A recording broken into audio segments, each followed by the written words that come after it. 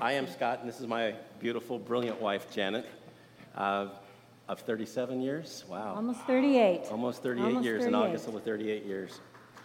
And we've been ministering together, and I tell you, to minister that long together, we were singing together before we got married, when we were just dating, and we've been ministering together for all those years, now 39 years that we've been ministering together.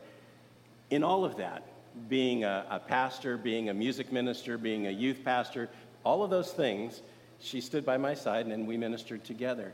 But I tell you this, in all of the years that we ministered together, the passion for what we're doing now in helping people get free from the lies and the wounds that the enemy inflicts on their lives has driven a passion in us like nothing before.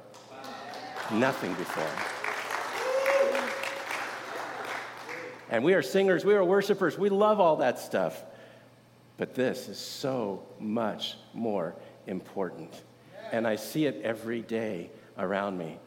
And all of the people that I meet, and when you interact with people and you see how the enemy has affected their lives and hurt them and spoken lies into their life, to be able to sit down with somebody and pray with them and have them find release. When you see believers who don't yet know who they are, they're still stuck in who they were and battling something that Jesus already dealt with, and you lead them and you open their eyes to see who they are, it's like, yes, it's just, love it. So when we talked about starting this ministry and we wanted to get it kicked off, I asked Chad if we could share about that, and he said, well, yeah, you know what, we got this passage coming up in Ephesians that's perfect for this, because we are in a series on Ephesians right now. We're going to jump ahead a little bit. I think you've even started chapter 4, right? Just a little bit. Yeah. Oh, yeah, so we're going to jump ahead just a little bit, because this week I'm going to have shoulder surgery, and then I'll be like this for a couple of weeks, and I didn't want to do that from the pulpit. So he's letting us kind of jump ahead a little bit. This is the passage that we're in this morning. I want to read this, and then we're going to pray together. Ephesians chapter 4, starting in verse 17. You got your Bibles with you? Or your tablets or whatever they do these days. So I tell you this, and insist on it in the Lord, that you must no longer live as the Gentiles do, in the futility of their thinking. They are darkened in their understanding and separated from the life of God because of the ignorance that is in them due to the hardening of their hearts. Having lost all sensitivity, they have given themselves over to sensuality so as to indulge in every kind of impurity, and they are full of greed. That, however, is not the way of life you learned when you heard about Christ and you were taught in him in accordance with the truth that is in Jesus. You were taught, with regard to your former way of life, to put off your old self, which is being corrupted by its deceitful desires, to be made new in the attitude of your minds, and to put on the new self, created to be like God in true righteousness and holiness. Therefore, each of you must put off falsehood and speak truthfully to your neighbor, for we are all members of one body. In your anger, do not sin. Do not let the sun go down while you're still angry, and do not give the devil a foothold. Anyone who has been stealing must steal no longer, but must work, doing something useful with their own hands, that they may have something to share with those in need. Do not let any unwholesome talk come out of your mouths, but only what is helpful for building up others according to their needs, that it may benefit those who listen. And do not grieve the Holy Spirit of God, with whom you were sealed for the day of redemption. Get rid of all bitterness, rage, and anger, brawling, and slander, along with every form of malice. Be kind and compassionate to one another, forgiving each other, just as in Christ God forgave you. Let's pray. Amen. Heavenly Father, I'm so excited about this morning. I can hardly stay in my own skin, Holy Spirit. Thank you so much, Father God, for your goodness towards us. And that you desire that each and every one of us live fully in that abundant life that Jesus died to provide for us. The cost was so much, and the benefit is unspeakable. We can't even wrap our minds totally around it. And unfortunately, Father God, so many of us live lives that are less than abundant. We want to see that change this morning, Father God. So I pray that hearts would be open, that minds would be receptive, that your word may penetrate even to the bone and marrow, and that you would release people this morning into your glorious freedom. In Jesus' name, amen. The first thing you need to know about this passage is it's really not as negative as it might at first glance seem to be. Paul speaks a lot of the things we need to avoid, like futile thinking and darkened understanding, hard-heartedness, insensitivity, sensuality, all manner of impurity, and the lusting for more in that, deceitful desires, falsehood, anger, giving the devil a foothold, stealing, unwholesome talk, grieving, Holy Spirit, bitterness, rage, brawling, slander, and malice. Yeah, that's what I said. Wow. That's at least 18 things to avoid, and there's a few little things in there like, and lust for more, that kind of take it way beyond that. The whole thing sounds, well, pretty negative when you think about it that way. But listen, in a literary sense, and this happens a lot in the Bible, it's not actually as negative as it sounds. Let me explain. I'll use the 10 Commandments to explain. Everybody know the 10 Commandments? The 10 suggestions, as we sometimes act like, Yeah, they're not really suggestions. They are actually commandments. But listen to them really briefly here. Do not or place other gods before me. Do not have or place other gods before me. Do not make graven images. Do not take the Lord's name in vain. Remember the Sabbath. Honor your father and mother. Do not murder. Do not commit adultery. Do not steal. Do not bear false witness. Do not covet. How many of those were negative? Out of the 10, there's only 2 that aren't spoken in the negative. Why is that? The positive. Or in the positive, excuse me. Because it's easier, it's quicker, and it's far more simple to state something in the negative.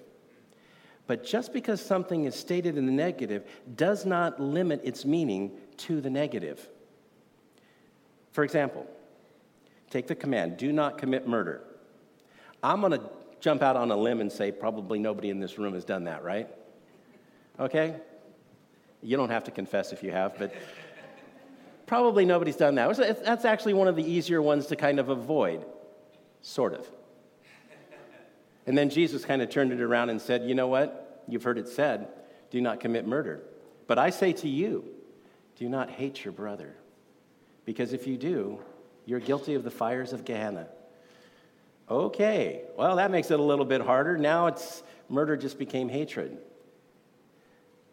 But it's actually more than that. Because in a literary sense, when you state something in the negative, what you're doing is making it easier to understand and avoid, but at the same time, there's something that's happening in the opposite direction. For every commandment that we're given, there's an opposite implication. So when it says do not murder, actually what God is getting at, promote life. Now, how many ways could you say promote life? Oh, there's so many ways we can promote life. It would be exhausting. You could write a whole book on one commandment just to promote life, right? So it's a whole lot easier to say do not murder, do not take life, okay? Do not dishonor life. Why? Because people are created in my image. Don't dishonor that image. When you reverse the thinking in that, what you come up with or what you come away with is something very different.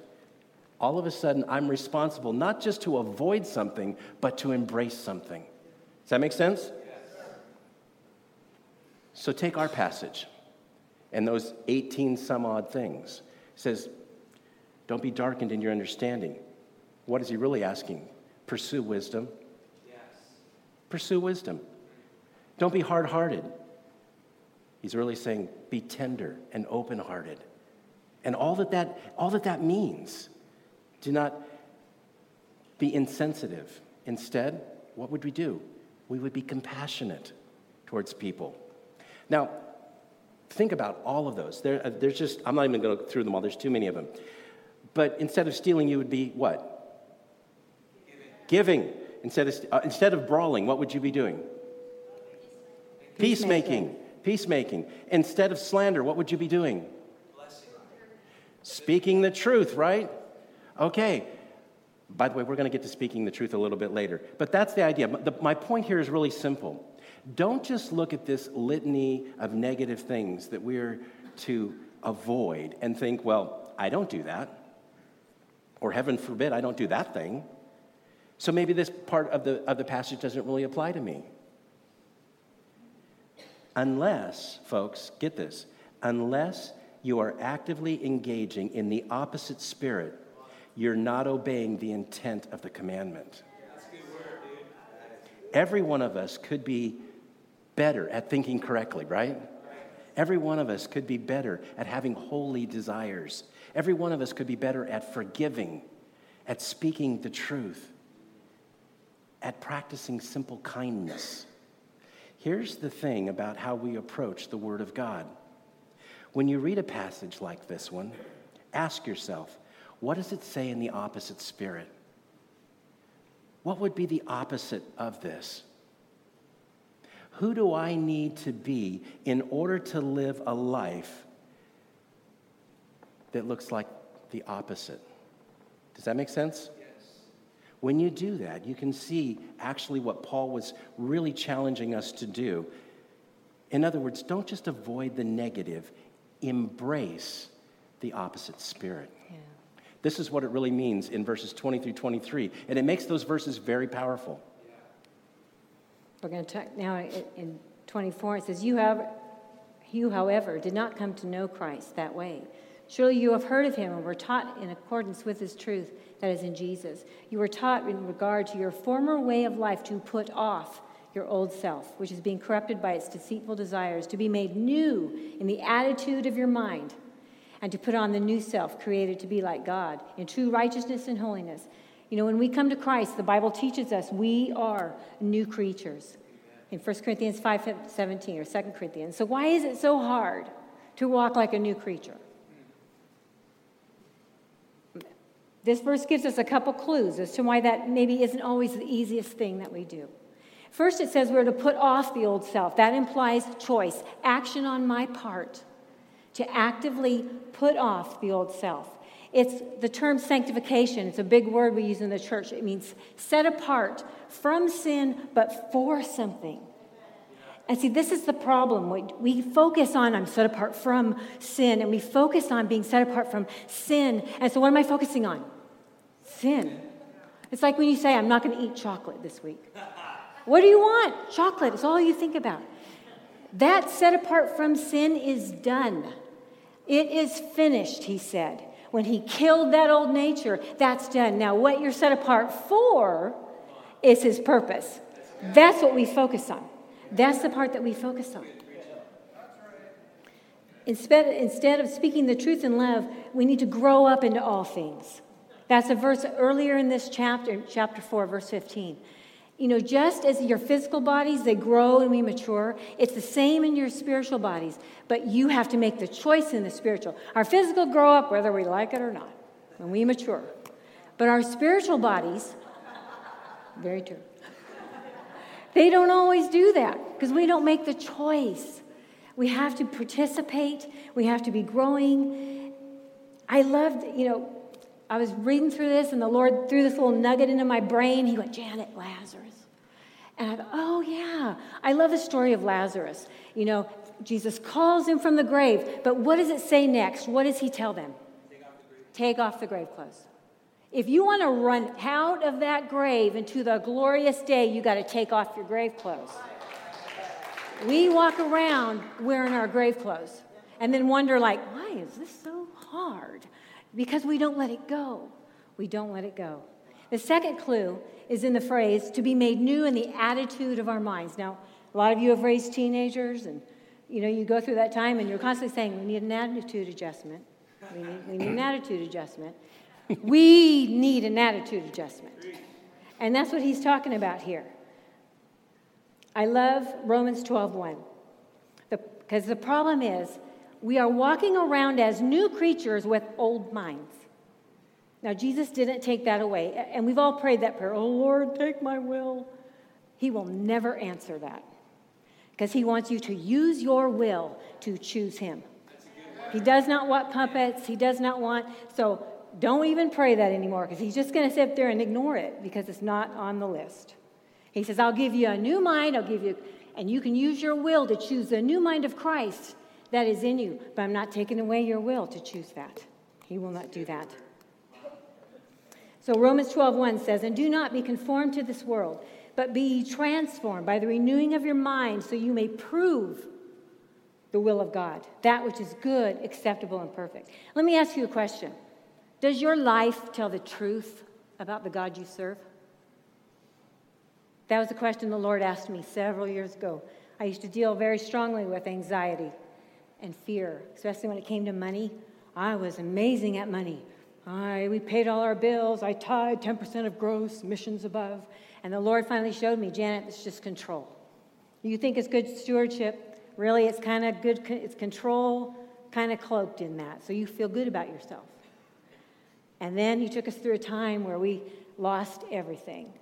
And I never thought I would have survived that. And during that time, man, I came face to face with the question, what does your life tell the truth of? What are you proving by how you respond?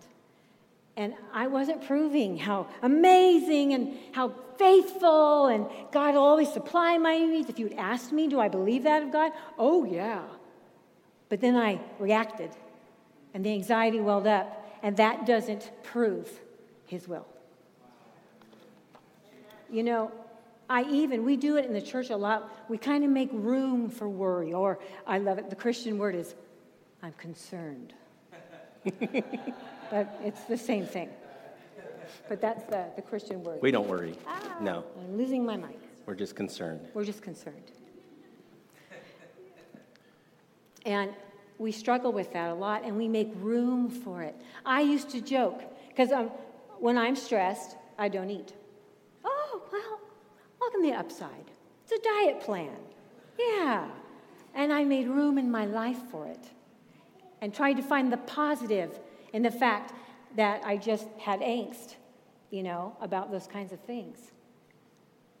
And God really had to get in my face about it because he's commanded us, do not be anxious.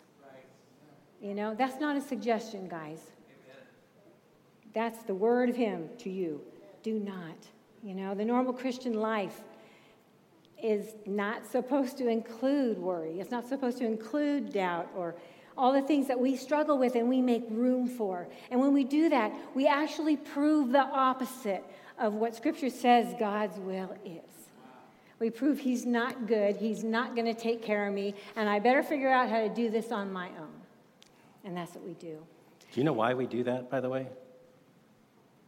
So I'm a theologian. I'm actually working on my master's in theology right now, 2 years into a 3-year master's. But I love theology because it is literally the study of God. And that's what draws me to it. But in theology, we have this thing called the dichotomy and trichotomy of man. That's just a fancy word to say, are we body and soul, or are we body, soul, and spirit? I happen to believe that we're three, just like the Trinity. We're three. We were created with a body, soul, and spirit. And when you were in control of your life before you let Jesus in, okay, your body was being controlled by your soul. Your soul is your intellect, your emotion, and your will. When you were awakened in Christ, as the Scripture says, he made you alive. The Spirit of God, the Holy Spirit, entered you and quickened your spirit. Now, to be in submission to that means that the Spirit has to now control the soul that controls the body. And here's where the rub is. The two of them are fighting for control. Like one of our favorite teachers says, there's like two cats in a bag. Yep. I love that. To the degree that we allow the Spirit to control, we have harmony in the soul and in the body. But to the degree that we allow the soul to control, and these are choices that we make, okay, to override what the Spirit's wanting for us, even though what he wants is always better for us, we have disharmony.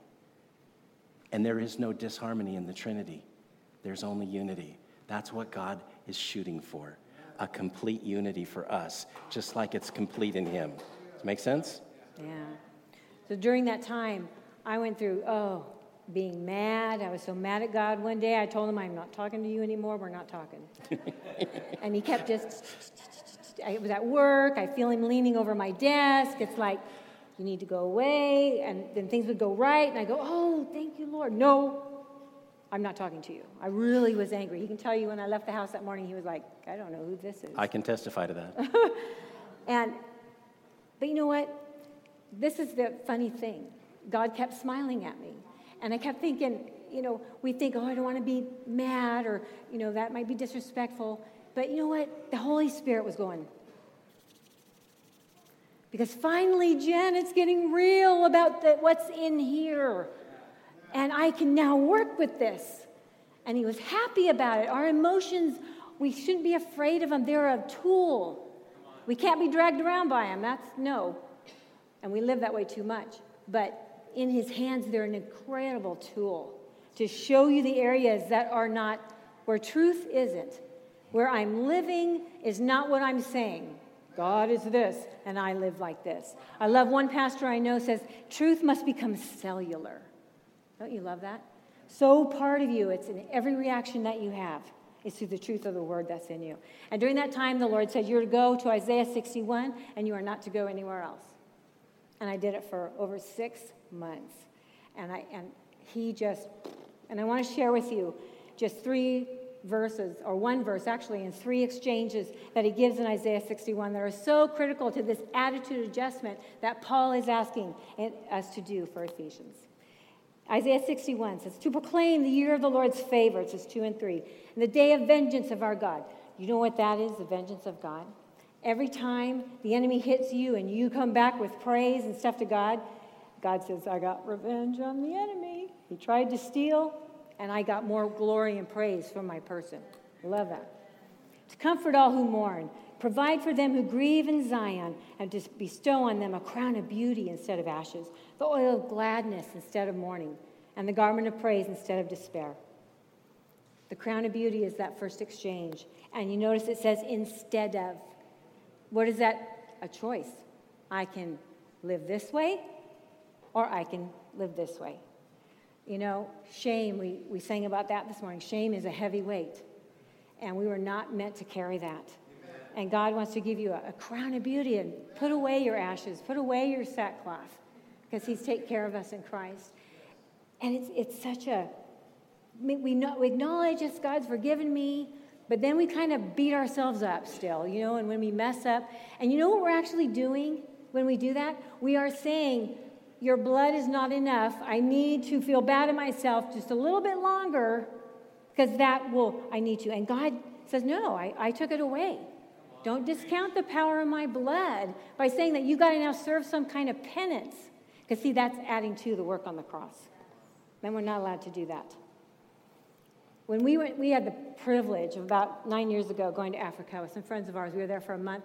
Scott got to teach in the college. I got to do some ministry in villages. I went to a leper colony, and it was an amazing time. And over there they had this kids club, and they had the indigenous, the Tanzanians were all part, the ones they had saved, had all done this drama club. And I love drama. I directed it for 10 years in our music ministry.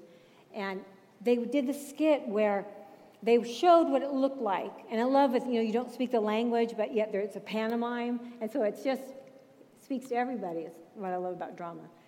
And so when someone came to Christ, the guy playing Jesus would go over and he would embrace, and then he would do this. And he would lift their head. And it's such a beautiful picture of Psalm 145 that says, the Lord upholds all who fall, and he lifts up all who are bowed.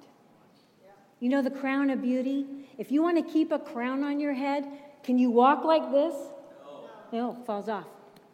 A posture of shame is not compatible with a crown of beauty. The choice is ours. It's his offer. I want you to walk this way. You're my children. You're my princes and princesses. You're my children. Walk with your heads held high. It's just powerful. The oil of gladness is the next one. It's awful. Instead of mourning, another choice.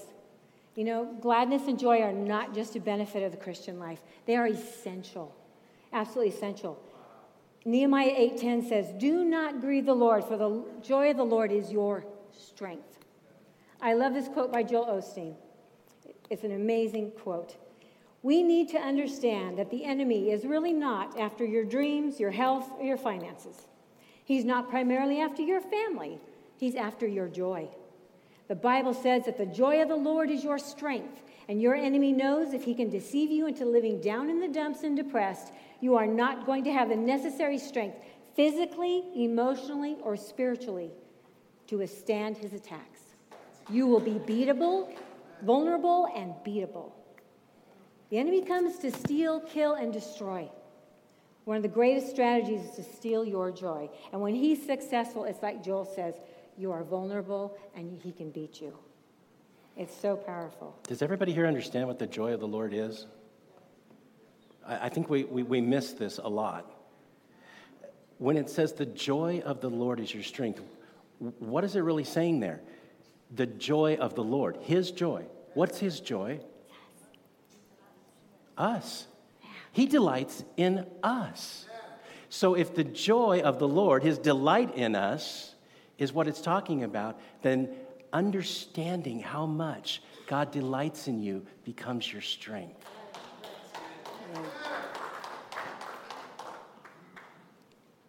You know, just as our joy is the strength, despair makes us weak. Nehemiah 8:10 begins with the phrase, do not grieve. In the original language, that refers to worry, pain, anger, and concern. When our thoughts are set on worry and pain or anger, we will not have the strength to overcome. That's why it's a change. You got to exchange it. To live in victory, you have to release your pain, man, and you have to choose to put on the oil of gladness. Because you can't, and you know what? If you don't release your pain, if you don't release those things, you can't receive it. Because you can't, if my hands are already full, I can't receive anything else. I can't hold anything. I have to let go so that I can receive. You see how these are all connected? The garment of praise is the third exchange, probably my favorite of all time, because worship is powerful. I love it. Worship is the air force of God's army. It changes atmospheres in the heavenlies. It's so cool. You know, and as a woman, I like to look good and put together an outfit. And you know, God has clothing for your inner man as well. You know, and if you don't put on the garment of praise, the enemy will hand you his wardrobe. It's very stuffy and stifling. It doesn't breathe. You know, we don't realize that what we do, we have a choice, you know, and it is the wardrobe of the old self in the passage in Ephesians that we're studying. And he's challenging us, put it off. Don't put that on. It doesn't work with where I'm taking you. And the verse says, instead of a spirit of despair. Many think they can't praise because they don't feel it. But that's not how it works. It's a choice. It's a choice that we have to make. We have to be willing to put it on even when we are full of despair. And I am not talking here about being fake. I'm talking about actually making a choice to glorify God in your situations. It's not a prayer that says, oh, I feel great, and yes, I'm great and everything because I can't focus on my despair. No. Look at David. Don't you love David? His songs. Lord, I'm in the pit. But you, God, are my refuge. You. That's what it's doing. That's what's authentic when you say, Lord, I don't understand what's happening. This is coming at me, and I'm struggling, but I know you saw this. You already knew this was happening, and you have already put everything I need to walk through this in your strength, and I'm going to get an upgrade. Because if it's a stressful situation, you start showing me, Janet, that means I have extra peace for you. Pick it up. Pick it up. You got to pick it up on your journey. Put that garment on. You know, we were made to magnify. It's in our DNA. But we're supposed to magnify God, but too often we magnify our problems. Right. You know, it's the difference when the Israelites, the spies went in, and they're all like, it's giants, and the lamb were like grasshoppers. And then Caleb, the man of a different spirit, oh, this is amazing. We're going to take them, and look at all God's going to do. And, you know, they were magnifying one thing. Caleb was magnifying the right thing. You are going to magnify. Choose what you magnify. It's an attitude adjustment. It's exactly what our passage in Ephesians is talking about. And God inhabits the praise of his people. When you usher him into the room, the enemy in that ill-fitting garment, they have to flee. And not only does he flee, he becomes so frustrated with you. And let me tell you, in the beginning of dealing with my anxiety, I thought about that, and that was a perk. You know, I don't know how this is going to work out, but if I praise God, I make him ticked and frustrated that he attacked me. And that's okay, I like that. I'm going to do that. It's not just positive thinking either. It's an exchange. Old mindsets for new. Developing those new attitudes is a deliberate choice to set our words. Philippians 4:8 says, finally, brothers, whatever is true, whatever is honorable, whatever is right, whatever is pure, whatever is lovely, whatever is good of repute, if there is any excellence or anything worthy of praise, dwell on these things. That's what we're doing when we exchange that word of praise. And let me explain something to you, that is one thing, praising in the midst of what you're going through. That's a gift. That's the sacrifice, the aroma, because a sacrifice you can't do in heaven. That can only be given to Jesus while we're on earth. Because in heaven, is it going to be a sacrifice to worship? I don't think so. Just my thought. But, being in his very presence, I think it's going to be pretty easy. So on earth, the only time you can give him that sacrifice of praise is here and now. It's a precious gift to him. It's a precious gift. Philippians says, let this mind be in you, which was also in Christ Jesus. He's inviting us to think differently, to have a different mindset. Let me give you an example of what thinking differently can do for you and what you can practice with that. In verse 25 of our passage in Ephesians, it says, therefore each of you must put off falsehood and speak truthfully to his neighbor, for we are all members of one body. Did you know that there is a difference between speaking what is true and speaking truth? Mm-hmm. When we speak what is true, we're simply reporting the facts of the matter. What is true can be good or bad. It's actually amoral. It doesn't have a moral center. If I told you that you're short or tall, skinny or fat, brilliant, or maybe one card short of a full deck, I might be simply relating what is true, or at least my perception of what is true of you. You see, the church has misunderstood this for ages, folks. When we read passages like Ephesians 4:15, which Chad will be preaching on, speaking the truth in love, and we think that as long as it's true, it's okay to say it, as long as we say it in a loving way. Yeah, if I'm nice, I can tell them off. Yeah. Even if it were true, and even if I said it with loads of love piled on top, folks, it wouldn't actually be truth. The Bible does not tell us to speak what is true in love. It says to speak the truth in love. So what is the truth? Basically, simply, it's God. Because, face it, folks, his opinion is the only one that matters. Let me explain. God is the author of all truth. When I first started my bachelor's in theology, a long time ago, the very first class I had was taught by the president of the college that I was going to. He happened to be the pastor that married my wife and I, that she grew up with. And he asked the class, sitting in class about 26 people, is there truth outside of God?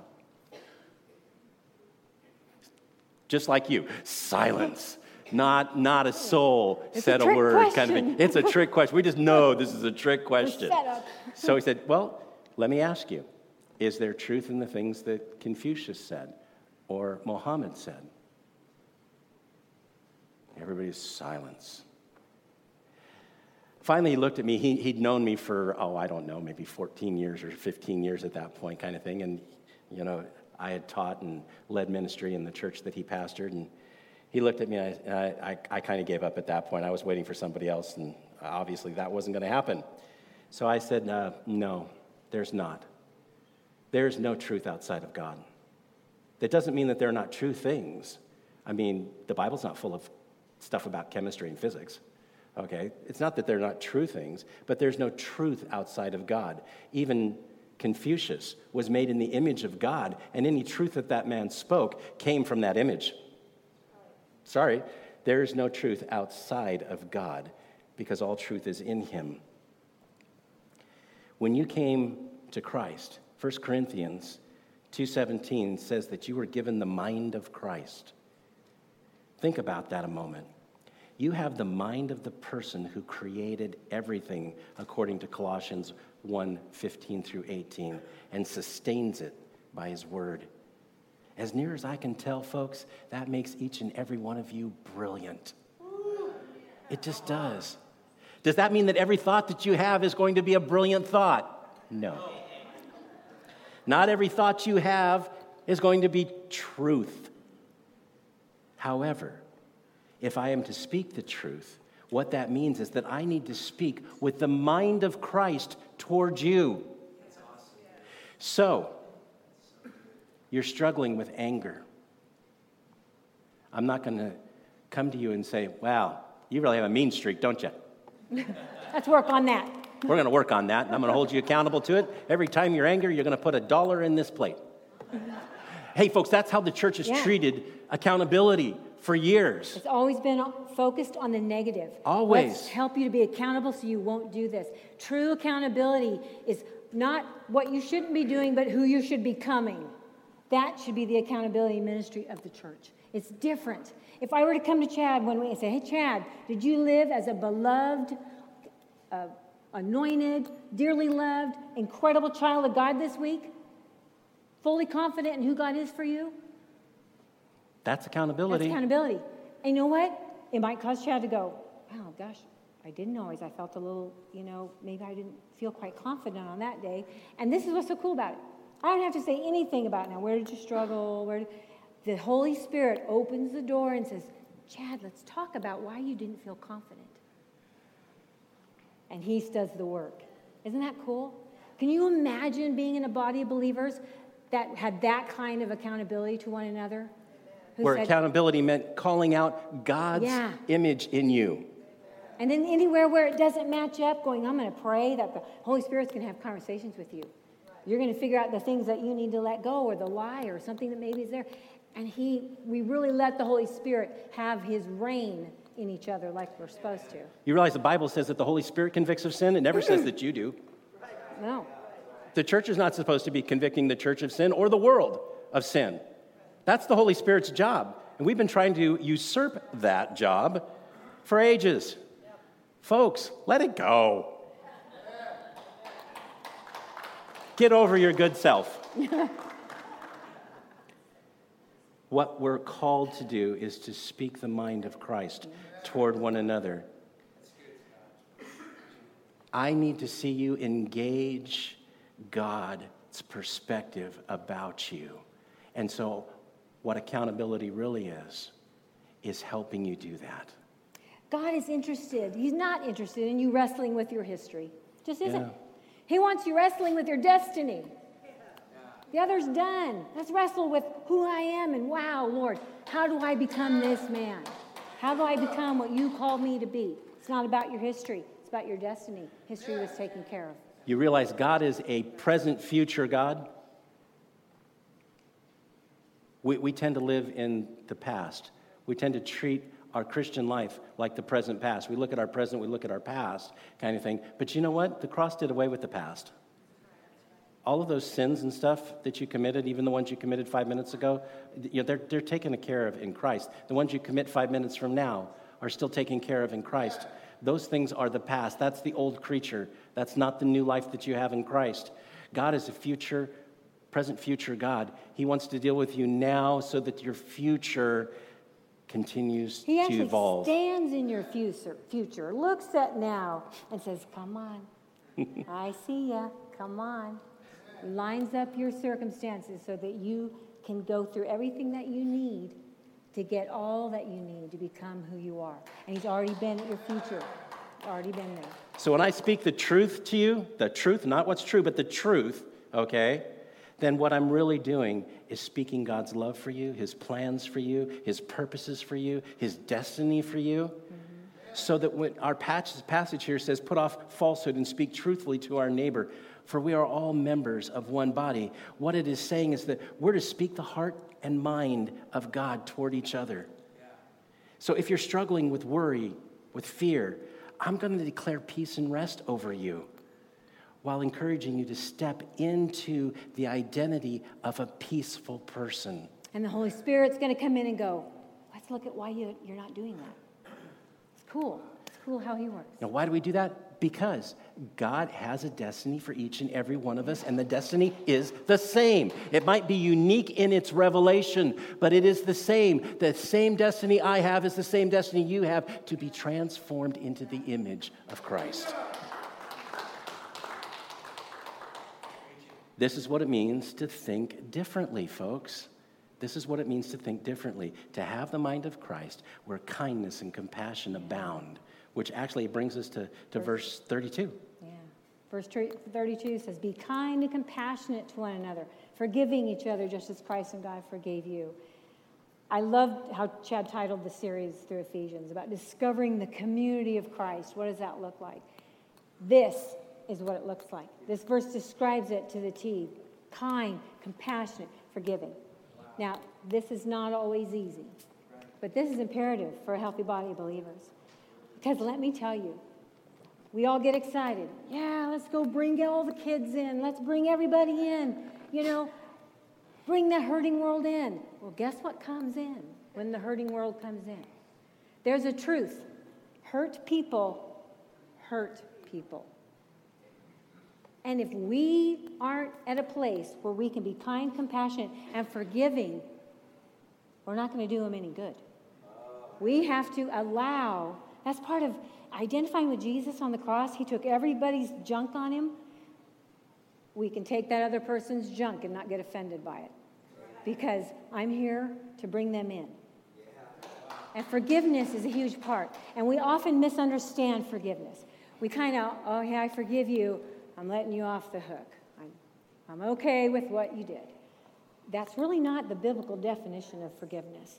In the Lord's Prayer in Matthew 6, gives us great insight into the true heart of forgiveness. Matthew 6:12 says, forgive us our debts as we forgive our debtors. In Matthew 18, in response to a question about Peter about forgiveness, Jesus tells a story about the servant who was forgiven much by his master. But then he goes out and he doesn't forgive another servant, a small part. It's about releasing debt, people. You hold on to think, oh, yeah, I'm going to let you go. But you owe me. Ain't that what lived down in there? But you owe me. Don't do it again. I'll remember. That's not forgiveness. Forgiveness says, I release the debt, any debt that I think they may owe me. That is gone. And I put them into your hands, Lord. And not only that, I pray and bless that they will get everything they deserve, all that Jesus died on the cross for. I want them to have all of that. That's what they deserve, because that's what he died for. And that's what he gave you. Yeah. If we're not releasing debts, we get a buildup of debt, and it feels heavy.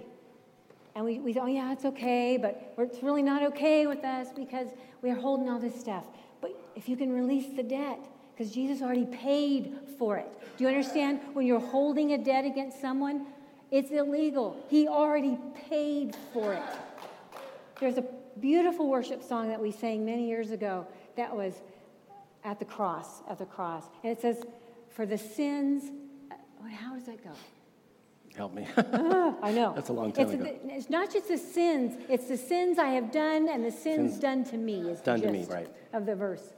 And that really hit me one day. Wow. The sins done to me. We're always up there going, Lord, forgive me. But are we saying, and I release, I'm letting go of what's been done to me because you died for that too. You died for that too. True forgiveness is so important. As people of God, walking in renewed minds, we should be people, kindness, compassion, forgiveness, and love. After all, isn't this how Jesus said we'd be recognized? We would be known by our love, and you can't be that if you're holding on to stuff, if you're not forgiven, if you're not releasing debts. As we put off that old self, walk in that new attitude, we become people that Ephesians 4:32 describes. We become the people that God can trust. He asked me one time, Janet, can I trust you with my hurting ones? Because they're going to hurt you. And when they come in, can I trust you to be me? Can you be me to them? Can you embrace them? And you know, at first I went, yes, because that's me. And then it happened. And I struggled horribly. And as much as I tried to let it go, I couldn't let it go. And knowing that God knew the truth didn't help. Just didn't. People go, oh, but God knows the truth. I don't care. It does not help. They don't know the truth. I didn't really do that, what they're accusing me of. And it was terrible. And I got so caught up into it, and I finally just said, Lord, you got to help me. And you know, it was real interesting. He took me to the verse where he's at the Last Supper with his disciples, you know, or when he's going in, he's washing their feet in the upper room. And he says, I don't have to wash all. Peter says, remember, wash all of me. Give me a shower, you know. And he says, no, you don't need that. Your feet are dirty from walking. And the Lord said, Janet, your feet are dirty. And Ephesians 4 also talks about the stronghold, the foothold. And he says, Satan got a hold of your feet. And he is holding you, and you're walking to the wrong places in your mind. You're going back, you're putting on the old self, and you're walking back in the wrong places. And you need your feet washed. You need me to wash your feet. And I sat before him and I repented, which means have another thought. That's what repent means. I got to think differently. And I was able to release the debt and have him wash my feet. And then I had freedom. And we have to be. Forgiveness is protection. It's protection for that new spirit and that new creation that you're growing. Because the enemy doesn't want you to grow. He wants you to hold on to junk. Because he wants to sabotage. Oh, yeah, let all those people come into their church. Because then they'll hurt him, and then I'll zip in there with a fence, and we'll just blow up the whole thing. That's his agenda. It can't be. We have to say no. We have to become who Christ wants us to be. We have to be able to be trusted with the hurting of this world. So how do we do this thing? The Bible calls us into a new life. Calls us new creatures. This passage tells us to put off the old self and to pick up the new person, right? How do we get this done? How many of you know up here that you are a new creature in Christ? Now, I'm not going to ask you to show your hands on this next thing. How many of you live like a new creature in Christ? Okay. None of us are successful all of the time in that, okay? We're all going to struggle to some degree with the old self and putting off the old self. But there are ways to move into that new life more and more. It's no secret that the church has struggled with becoming the people of renewed minds, transformed lives, people who love one another. Let's face it, Jesus said, they're going to know you by your love for one another. Not for Jesus, but one another. And we have struggled with that. That's why we have 1,500 different Baptist denominations, and that's just one denomination. We struggle with loving one another, and when we find that we don't agree with one another, we tend to divorce one another. It's not a pretty picture, and it was never meant to be that way. The truth of the matter is we spent a lot of time, treasure, and effort getting people saved, changing their eternal destination, but precious little time and effort connecting them with the Father, Son, and the Holy Spirit, that they might have a growing, healthy, intimate relationship with the Godhead. When I say Godhead, I mean Father, Son, and Holy Spirit. That's what the Bible actually calls discipleship. And by the way, that's the direction this church is going. Chad has made that very clear, and that's one of the things I love about him so much. A lot of things I love about the man, but he believes in discipleship because we were called to make disciples, not converts. Amen. Discipleship is where we grow into the image of Christ. It's where the new creature, the new attitude, the new mindsets are cultivated within us. But like I said, how do we get there? How do we become more and more? Well, part of that process is letting go of that old self, letting go of the lies, letting go of the wounds that the enemy has inflicted upon us and that other people have done in the name of the enemy, whether they understood that or not.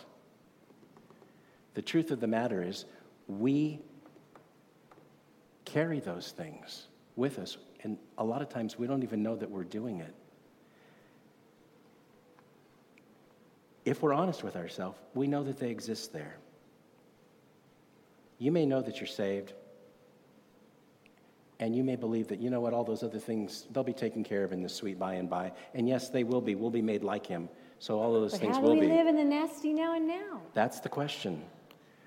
And really, your salvation, you are saved, but you are also being saved, according to Scripture, has to do with this sanctification thing Janet shared. It has to do with the day in, day out. How do I get to that abundant life in Christ? This is where it gets really good. Like Chad said, we're launching a new ministry. And it's something that Janet and I have poured our lives into for, 12 years? More than that, I think. More than that? Helping people get free of the lies and the wounds, sometimes the ones they don't even know that they're carrying.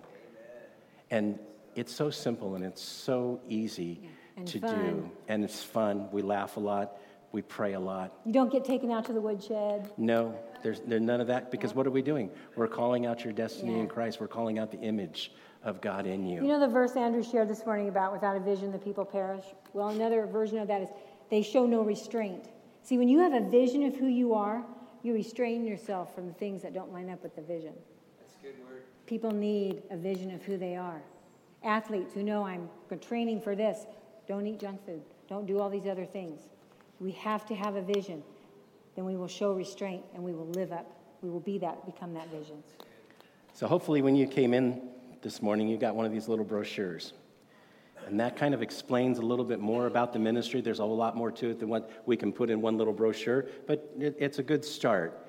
And the idea here is we want to launch this thing come September and make it available to everybody in the church. In the background, what you don't know is we've been teaching and building a team of people that we are so in love with. Team, why don't you come up? These are most of the people that you see up here to pray for you on a Sunday morning. They're part of that team. And they're brilliant. They're brilliant. We have fallen in love with them, and they have a passion for this just like we have a passion for it. How it's going to work is that what we'll be doing is probably quarterly. We're going to be picking a Saturday, and we will let people know you can sign up for sessions. They're about an hour to an hour and a half tops. We don't do any more than that. And in through that session, you just get to discover truth and how God really sees you. It's so cool. And forgiveness is a huge part of it, because that has to become a lifestyle. It's not just a tool of freedom. It's a lifestyle that we have to walk to remain free and to keep. There's two battles: getting free and staying free. Taking the ground, keeping it. We want to help you with both. Yeah. I've been in ministry for almost 40 years, as a lay pastor, as a leader in the church, as a pastor. And next to leading somebody to faith in Christ, this is the most exciting thing I've ever done for another person. It really is. Because when they actually get set free, there's such an incredible joy about it. It's almost like getting saved again.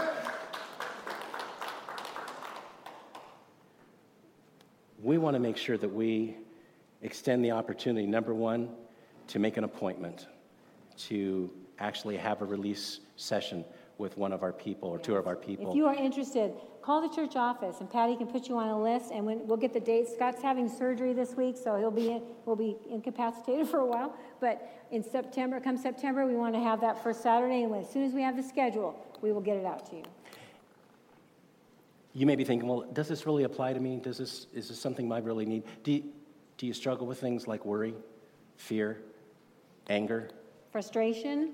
Anyone? Yeah. Forgiveness. You struggle with any of those things? You got somebody in your life that's just a thorn in the side. You know what? This ministry is for you. It is gentle. It is a type of deliverance ministry, but let me tell you, it's nothing like any deliverance ministry I've ever seen before or been a part of. Nobody gets yelled at, nothing like that. It is Holy Spirit led. We actually laugh a lot. We do. We laugh a lot. We laugh a lot. And we pray a lot together. And we cry. And through that, God does amazing things. He just does. Yeah. He's the author of amazing, so he does amazing things. We want to invite you to explore this. Even if you just want to come and make an appointment, sit down with us and talk about what it is that we're doing. That's okay too. That's perfectly fine. You may find that there's something that you want to deal with. You might find out, oh, I think I'm called to this. We'll train you. And like Janet said, we're not interested in bringing all the junk up in your life kind of thing. It's not what we're here for. And it's very much so what you want to share and what the Holy Spirit wants to do. We're not going to force anybody to do anything. We're not going to reveal anything. Everything that happens in a session stays in the session. Yeah. And there's one rule of the sessions. We are not going to work harder at your freedom than you are. Yeah. So you will have the choice. You have to want it. Yeah. That's for sure. We all do. But we wanted to introduce these people to you. Brian, Michelle, Debbie, Joanna, Brian, Randy. Michelle. What do you said Cheryl. I said Michelle, didn't I? Oh, you did? I did. Oh, okay. And Rebecca over here on this end.